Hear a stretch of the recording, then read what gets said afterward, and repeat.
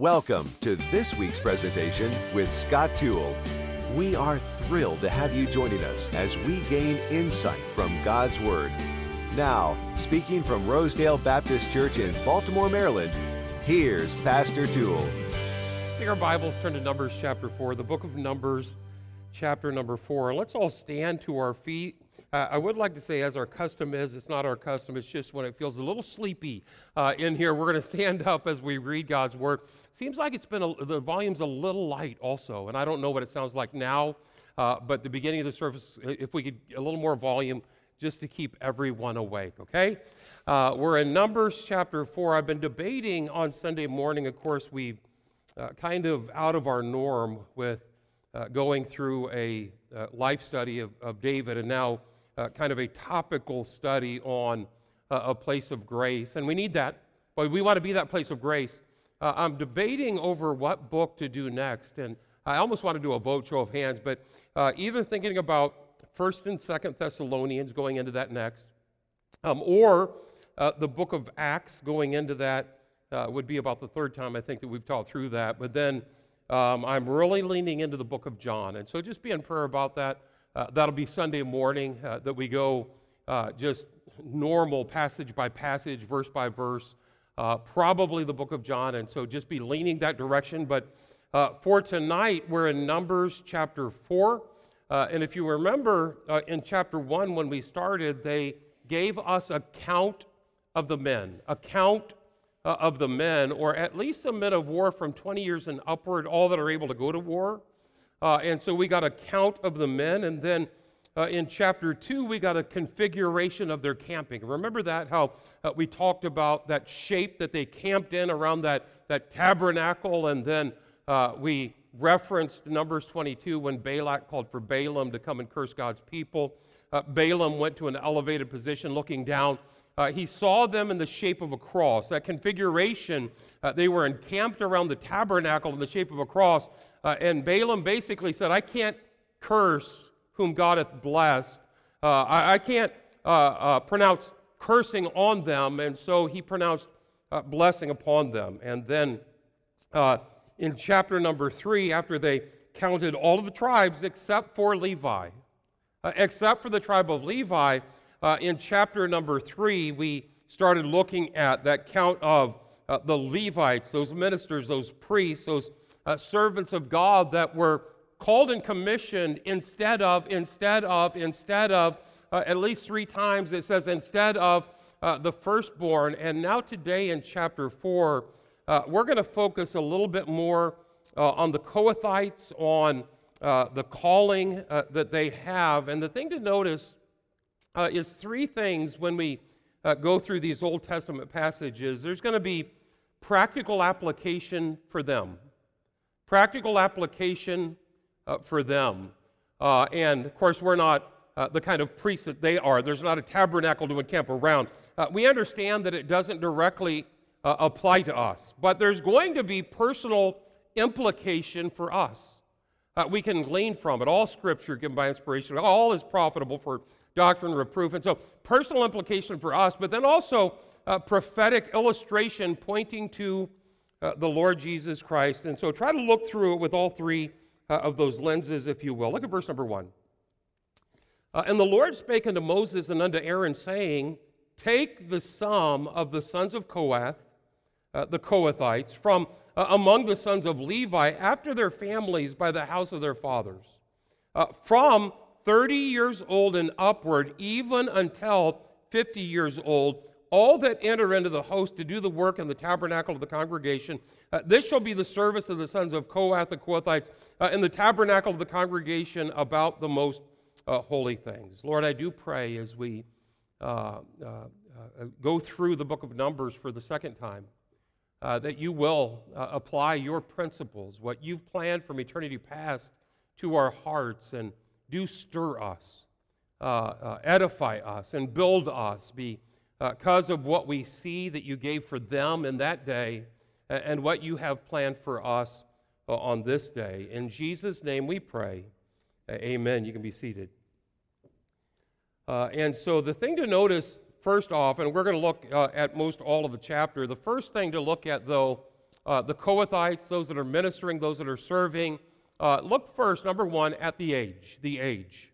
The age of those that are ministering, the age of those that are serving, the age of, verse 2, take this psalm of the sons of Kohath from among the sons of Levi after their families by the house of their fathers, even 30 years old and upward until 50 years old.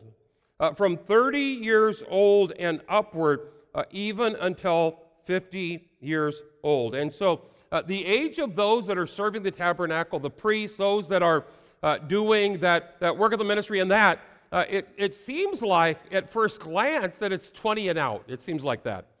20 and out. I think that some of the military has that. There's different law enforcement that has that. 20 and out.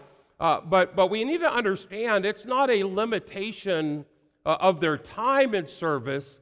There's going to be an adjustment of their emphasis in service. And so it's not just 30 years old you start, 50 years old you retire, and good luck with that. And if that were the case, I'm on 5 bonus years. I'm started when I was 30 here at Rosedale Baptist Church, and I'm 55 now. And so, but it's not talking about the length of your service. It's talking about the emphasis of that service. For instance, in Numbers chapter 8, there's a clarification, or even some would say there's a contradiction, because in Numbers chapter 8, giving the length of service, or at least the start, it says from 25 years old and upward.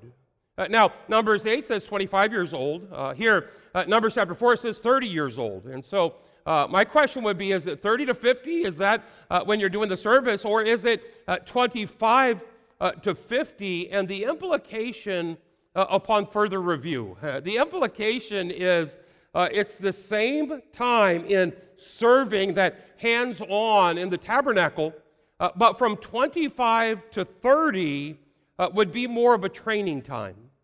From 25 to 30 would be more of an internship. From 25 to 30, I think they're being instructed on the how and the when and the details of that ministry. And so they're being trained 25 to 30. Who are they being trained by? I believe it's those that are past that 50-year age mark, from 50 years and upward, rather than just shutting her down and then all the Kohathites moving to Florida. Instead of just shutting it down, the Kohathites, that age, those that were ministering, hey, they're still ministering, but they're doing it with a different emphasis. And where they were more hands-on, doing it, now they're still hands-on, but the emphasis is training those 25 to 30 that will be doing the work by all that they learned in God's work. Anybody seeing that at all? And so it's kind of the model that God has for us for ministry, the older men teaching the younger men. Titus chapter 2 talks about the aged women teaching the younger women. You have 2 Timothy chapter 2, verse 2, where it says, the things that thou hast heard of me among many witnesses, the same commit thou to faithful men, who shall be able to teach others also. Kind of a Paul and a Timothy. Kind of an Elijah and an Elisha, kind of a model, that mentoring. And so those that are older, those that have been in the work longer, those that have had the experience of, I learned a lot of things along the way. Now, rather than you having to go through all that I went through, learning things along the way, hey, I want to make sure that you're tuned in, you're prepped up, you're sharpened, you're ready to roll as far as 25 to 30 being trained by those that are above 50 years old. You see that in Numbers 4, 30 to 50. You see that in Numbers 8, 25 to 50. By the way, I think that a lot of times the pride of our youth sometimes can get in the way of that. The pride of our youth, not being teachable, thinking we know all the answers, not being teachable. For instance, the ones that I've met that know the most about parenting and are experts in it, it's this way is the right way, your way is the wrong way, any other way but my way is the wrong way. Typically, parents that have that attitude usually have a 3-month-old child. And so, and they're experts on all of it. They haven't gone through the adolescent years and the teen years. And a lot of times because we think we know the answers because we read a book one time. And so now we know, and we're going to tell everyone else. Boy, what we need to do is come in teachable. Boy, learn from those that have turned out kids that are in the ministry, turned out kids that are loving the Lord, serving the Lord. Boy, as a young man, I wanted to learn about parenting from those that have done it well. I think in the same way, in Bible college, the ministerial students that were freshmen and sophomores, boy, they had all the answers on how to pastor a church. They've never pastored one day. They have no. Not only do you not have all the answers, you don't even know what the questions are. But and so those ministerial students, and well, this is the way you pastor, and this is the right way, and that's the wrong way. Anyway, but this way is the wrong way. A lot of times in our youth, we're so filled with what we think we know, and we don't even know what we don't know. We don't know what we don't know, and we need to have the humility that says, boy, I want to learn from that aged saint, that minister that's been doing it for a while, that parent that doesn't just have a 3-month-old child, but that parent that actually parented successfully. Boy, I want to learn from them. And let me say this with that in mind. The demographic of our staff is like it is on purpose. It is like it is on purpose. We have older men on staff. And I was thinking through it today. James Mastro has been in the church 23 years. James and Barb Mastro, 23 years. I'm not sure if I should, I won't say Barb's age, but James is 58 years old. They've been married 30 plus years. They have 2 grown kids that have good homes, good marriages, and they have grandkids from those 2 grown kids. And so the aged men, boy, that seasoning, we are a multi-generational church on purpose, but there's so much more to it than just congregationally. Even pastorally, we have that. I would count myself as one of the aged men, Brother Mastro, you and I. And so he's been here 23 years. I've been here, you heard earlier, 25 years. They've been married 30 years. We've been married 31 years. And of course, Stephen's on pastoral staff, and Hannah is on staff also here at the church. We are who we are on purpose. Steve Smith is 40-some years old. I think I'm right on that. 40-some. He's old anyway. And he has 2 of his kids are in Bible college. Aaron Burden, 39 years old. Dan Grant is up in those age levels. Dan Grant been here some 15 years. And so we have some in their 30s. We have young staff also. But the reason it's so diverse is because we want to make sure that we're training the younger men, the older men, training the younger men. Those that have successfully parented, reaching back to those that just have a newborn and are just trying to figure that out. When I was that age, I couldn't wait. I wanted to lean in, speak in. I didn't think I knew it all, pastoring or parenting. And so I think this model here, Numbers chapter 4 start at 30, but then Numbers chapter 8 says the difference between 25 and 30 is when you're 25, be learning from those that are 51, those that are 52, those that are 53. Be learning from them. Okay, does everybody got that? Should I stop here and say get it, and you say got it, and then I say good? Let's not even go there. Anyway, so the age, that disparity is so on purpose. It's not a contradiction. It is a clarification. And so there's a practical application for them. There's a personal implication for us. Okay, that practical application, 25 to 30 training, 30 to 50, okay, ministry. And then 51 and above, training those that are 25 to 30. A personal implication for us is we should be teachable the younger we are, rather than thinking we know it all. Boy, having question.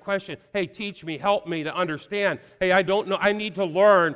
And then also, as older, being willing to pour in to the younger. Now, the prophetic implication or illustration, the prophetic implication, Numbers 4 says, you start that priesthood when you're 30 years old. When you're 30 years old, boy, our great high priest, our compassionate high priest, the one that ever lives to make intercession for us, his earthly ministry, how old was he when he began his earthly ministry? Anybody remember? It was about 30 years of age. And so we're not just reading words. There's a whole lot here. And so let's continue to unpack. But now number two. Number one, in Numbers chapter 4, I see the older teaching, speaking into the younger being teachable and wanting to learn from the older, and so that age. And then next, the anointing. You have to go back to Exodus chapter 29, talking about priests, talking about their ministry. We've already seen that. We've been through that already a couple of years ago, Genesis, Exodus, Leviticus, second time through. But in Exodus 29, it says, "And this thing shalt thou do unto them, to hallow them, to minister unto me in the priest's office." And then it talks about a young bullock, and then the blood applied to the ear, great thumb, great toe. And then verse 4, wash them in water. And then verse 7, anoint them with oil. And so blood applied, washed in water, anointed with oil, 30 years of age. Blood applied, washed in water, anointed with oil, 30 years of age. Do we have Luke chapter 3 for the screens? Our great high priest. Our great high priest in verse 21, when all the people were baptized, it came to pass that Jesus also being baptized and praying, the heaven was opened. The heaven was opened, Matthew's account says, coming up out of the water first, washing with water. In fact, first is that application of the blood. Jesus didn't need the blood applied. He had no sin. Perfect, impeccable. In fact, it was his blood that was applied. But being washed in water, he had that. And then verse 22, and the Holy Ghost descended in bodily shape like a dove upon him. And a voice came from heaven which said, "Thou art my beloved Son, and thee am I well pleased." And so that washed in water, that anointed with oil. And then look at verse number 23. And Jesus himself began to be about 30 years of age. Boy, we have a wonderful high priest that wonderfully fulfilled every single detail. So many that we don't mention, but I think we can at least see that a whole lot of them, so many that he fulfilled. In Matthew 3:15, it says, Jesus answering said unto him, "Suffer it to be so now, for thus it becometh us to fulfill all righteousness." To fulfill all righteousness, that prophetic illustration, wash with water and then anoint with oil, and then 30 years of age, he fulfilled that perfectly. Put down number three. Number one, we see, say it with me, we see the age. Number two, we see the anointing. And then number three, the analogies. Let's look at a couple of them in our passage. Look at verse number 5. And when the camp setteth forward, Aaron shall come and his sons, and they shall take down the covering veil and cover the ark of the testimony with it. Shall put thereon the covering of badger skin, and shall spread over it a cloth wholly blue, and shall put in the staves thereof. Now, there's a couple passages that talk about this. The covering of blue is underneath the badger skin. What is noteworthy to me is the beautiful covering, that prettier covering is underneath that uglier covering. Badger skin, common. Badger skin, kind of a little, just as you look at the outside, that ark, that wonderful thing on the inside, and they wouldn't see the royal blue, the silky blue, the beautiful blue. They wouldn't even see deeper than that, the ark. What people see from the outside looking in is badger skin. From the outside looking in, things seem a little common, a little ugly. I don't see the beauty of it from the outside looking in. Okay? That's the ark. How about the tabernacle? The ark, when it's traveling, that's the case. The tabernacle, when it's stationary, there's 4 layers to that. Of course, that innermost layer, there's beautiful tapestry. On the inside, there's angels embroidered on the inside. of that covering looking up. And then second layer, goat skin, which is black. Third layer, ram skin, dyed red. But then the fourth layer, again, is badger skin. Is badger skin. Hey, people that aren't on the inside don't see it. People that are on the outside, they don't really understand it. They don't really get it. By the way, except a man be born again, he cannot see. Well, he's blind. He can't see the beauty of God's economy and all that God's doing. Hey, all they see on the outside, from the outside, the unsaved, boy, they miss the incredible, the menorah made out of one beaten work of gold. The altar of incense, they miss that. The table of showbread, they don't get that. The Ark of the Covenant, the mercy seat, the veil, they don't see that. From the outside, Balak, looking from the outside, boy, it's kind of ugly. It's kind of common. And of course, to you it would be. You're on the outside. You're on the outside. The ark, transporting badger skin. The tabernacle, stationary badger skin. By the way, Christ is similar to that. In Isaiah 53, it says about Christ, in him there's no form or comeliness that we should desire him. Kind of common, no form on the outside. On the outside. Of course, Philippians 2:7, he made himself of no reputation, took upon him the form of a servant, and was made in the likeness of men. And being found in fashion as a man, he humbled himself. Now, that's on the outside. On the inside, we know it's incredible.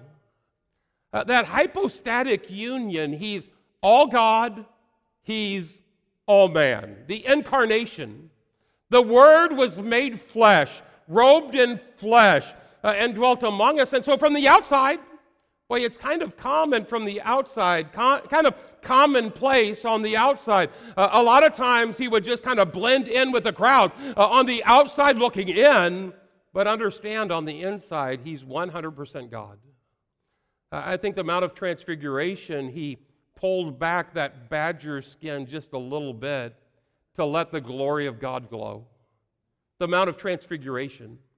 To just give a glimpse of God, he's God, to give a glimpse of God for a moment, and that's what floored Peter, James, and John. From the outside, you don't always see it, but on the inside,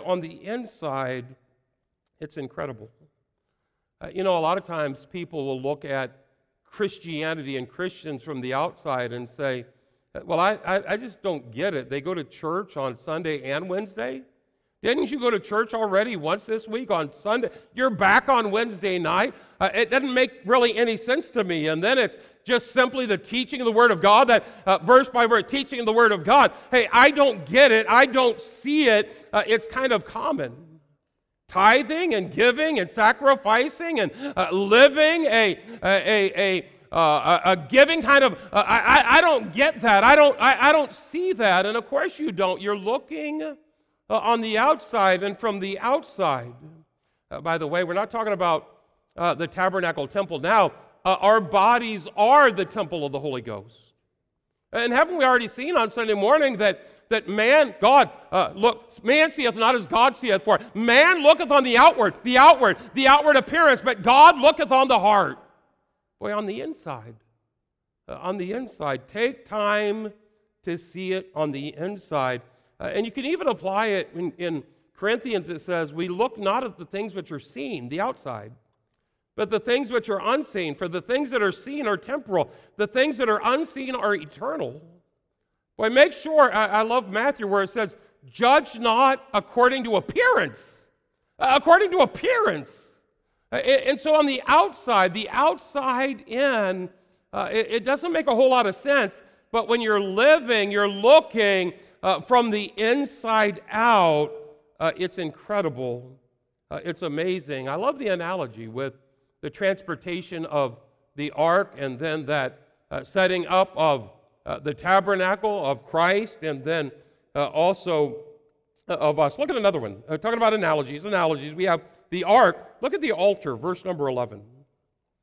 And upon the golden altar, verse 13, and they shall take away the ashes, talking about transporting. They shall take away the ashes from the altar and spread a purple cloth thereon. The color is interesting to me because that sacrifice, take the ashes away, clothe it with a purple cloth. Remember when our great sacrifice, behold the Lamb of God that taketh away the sin of the world, gave his life for us. Remember the robe that was stripped from him before they crucified him?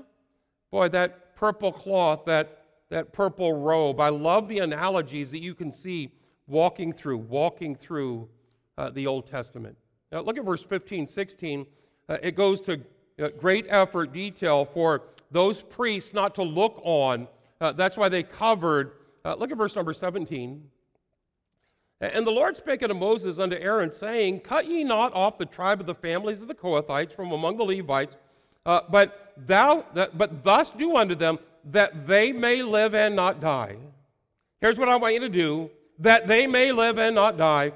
When they approach unto the most holy things, Aaron and his son shall go in and anoint them, everyone to his service and to his burden. But they, the Kohathites, shall not go in to see. They shall not go in to look on, to see when the holy things are covered, lest they die. I have to at least make mention of, it's a warning that went unheeded, especially in 1 Samuel chapter 6.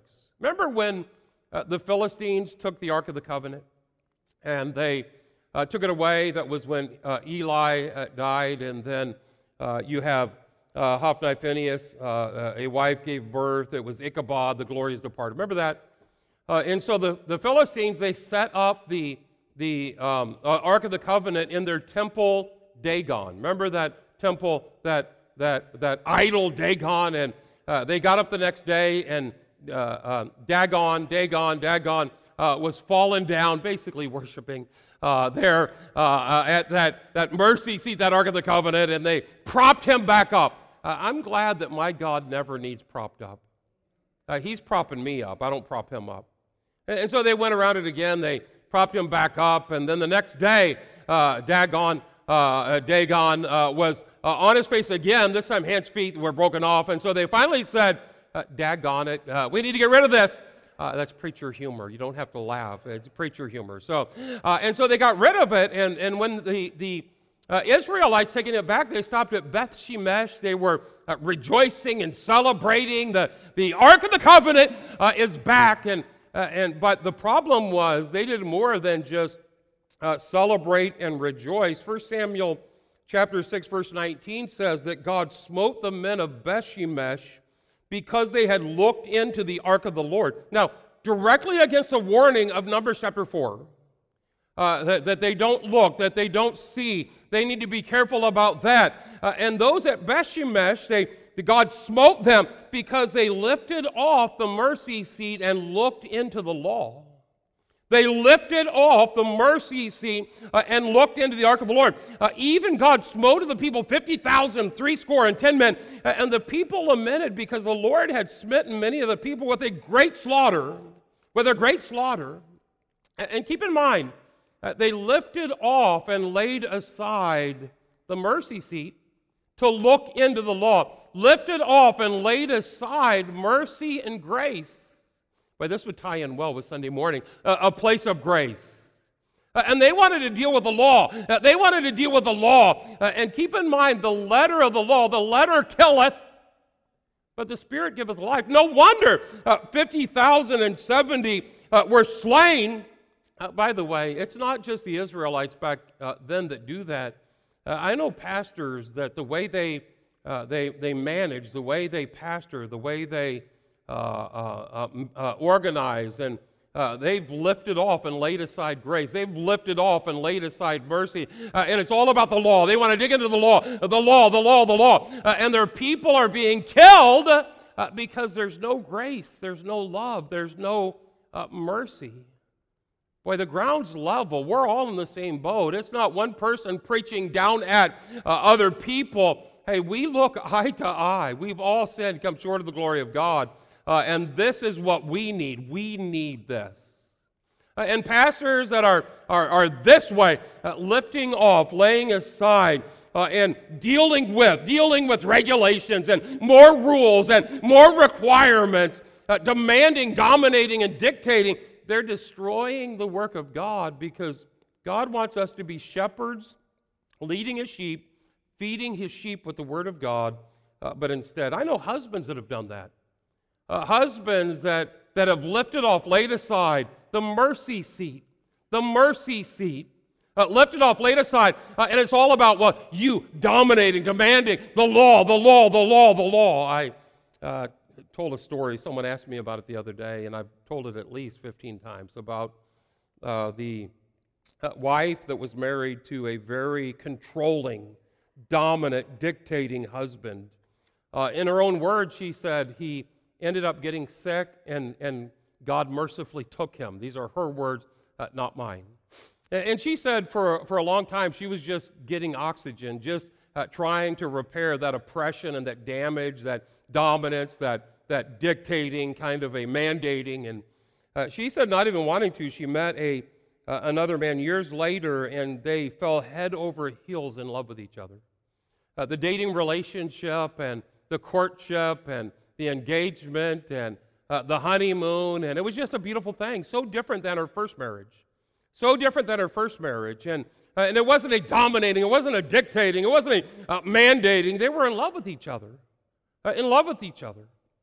She said that a couple of years after they were married, she was going through the garage getting rid of old stuff, and she opened one box, and she saw right on the top, when she shuddered, her spirit just tightened up. She saw one of those old rule lists that her ex-husband, who passed away, had usually on the refrigerator. You need to do this, you need to act like this, you need to be this, you need to stop doing this, you need to do more of this. Rule. And she really did kind of cringe at seeing that list of demands. But then after she relaxed a little bit and looked at it a little longer, she realized, I'm doing all of those things now that he was demanding I do back then, and I'm doing them out of joy. I'm doing them because of love. I'm doing them because it's a relationship of grace. It's not him dictating and dominating. It's because out of love, it's the love of Christ that constraineth us. It's the goodness of God that leads us to repentance. And so, if you're more prone to lifting off and laying aside mercy, by the way, if you go to Romans chapter 3, the Bible says that He's the propitiation for our sins, His blood, the propitiation. In Romans 3, the Greek word used there, propitiation, is only used 2 times in the Bible. The other time is in Hebrews chapter 9, and it's not rendered propitiation, it's rendered mercy seat. Jesus Christ is our mercy seat. Our Savior, His grace, His forgiveness. Hey, He is the mercy seat. In churches that are just about self-help and improvement, and you need to wear this, do this, act like this, and be this, boy, they've effectively lifted off and laid aside the mercy seat, and they're dealing with the law. And there's more to that, but let's go to point number 4. Number 1, we saw the age, and that's 30 years to 50. Of course, 25 to 30 is we need to be teachable, not thinking we know it all, but wanting the experience of someone else to speak in. And then when we're older, that willingness to speak in and help with parenting, pastoring, with life, with everything. And then the anointing, that blood applied, that water washing, that oil anointing, and then that 30 years, that anointing. And then the analogies, there's a ton of them. We're not going to continue to belabor the point I already have. But then number 4, write it down, the administration, the organization or the administration, how it's structured, how it's organized. And so the Kohathites were to carry the ark, that furniture, those holy things, and from the holy place and the Holy of Holies. But look at verse number 16. And to the office of Eleazar, the son of Aaron, the priest, pertaineth the oil for the light and the sweet incense, the daily meat offerings, the anointing oil, and the oversight of all the tabernacle, of all that therein is, in the sanctuary and the vessels thereof. And so there's others that are doing hands-on work, and it seems like Eleazar is supervising, working with, but also organizing and supervising them. Look at the next one, 21. And the Lord spake unto Moses, saying, take also the sum of the sons of Gershon. It's not Kohath here, it's Gershon, the Gershonites, throughout the house of their fathers by their families. Verse 24, this is the service of the families of the Gershonites to serve for the burdens, and they shall bear the curtains of the tabernacle. The tabernacle congregation is covering the badger skins that is above and upon it, hanging for the door of the tabernacle of the congregation. And so we've talked a little bit about this last chapter, how one of them was in charge of the hardware, one of them was in charge of the software. Talked about that. Look at verse number 28. This is the service of the families of the sons of Gershon in the tabernacle of the congregation. Their charge shall be under the hand of. Okay, the first one, it was Eleazar supervising. But here, this third, it's going to be Ithamar, the son of Aaron, the priest. And so Eleazar is supervising one third, and now Eleazar is supervising the next third, or Ithamar supervising the next third. Look at 29. As for the sons of Merari, thou shalt number them after their families by the house of their fathers. 31. And this is the charge of their burdens, according to all the service in the tabernacle of the congregation, the boards, this is the hardware, the tabernacle, the bars, the hardware, the pillars thereof, sockets thereof. They're in charge of that third. Look at 33. This is the service of the families of the sons of Merari, according to all of their service in the tabernacle of the congregation, under the hand of, and here's the third supervisor. The third supervisor, you have Eleazar supervising a third, and then you have Ithamar supervising a third. Look at the third supervisor, under the hand of, now wait a second, it's Ithamar again, the son of Aaron the priest. And so they're divided in thirds. Eleazar has a third, and then Ithamar, and you say, well, that doesn't seem fair. And I would say, you're exactly right. Aaron originally had 4 sons, Eleazar, Ithamar, Nadab, and Abihu. Remember Nadab and Abihu? Well, they walked away from the ministry. They quit the ministry. They got burned out, or at least lit on fire. Nadab and Abihu got burned out of the ministry. And when someone walks away, burns out, the work still has to get done. And what happens is that workload is put on the 2 people that are left. It's that 80-20 rule still playing out there. And so the administration, just take note of that, keep that in mind. But now number 5, we're done. The amount. It's numbers, and so where would we be if we didn't have some numbers in here? And so the Merarites, with the heaviest job, the Merarites, their family had the most people, and you're going to see it here in 34.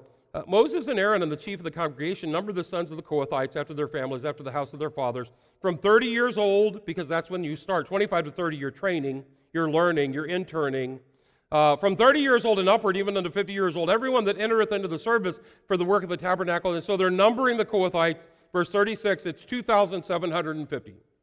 And then 38, and those that were numbered of the sons of Gershon throughout their families by the house of their fathers, from 30 years old and upward, even unto 50 years old, he is belaboring that point. Everyone that entereth into the service of the work of the tabernacle, 40, that's 2,630. And then 42, and those that were numbered of the families of the sons of Merari throughout the families by the house of their fathers, from 30 years old, even upward to 50 years old. And again, remember, in chapter 8, we're going to see that clarification of 25 to 30, you're learning. 25 to 30, you're in training, and you're being trained by those that are beyond 50. And so, and the number of them, 44, is 3,200. Look at 46.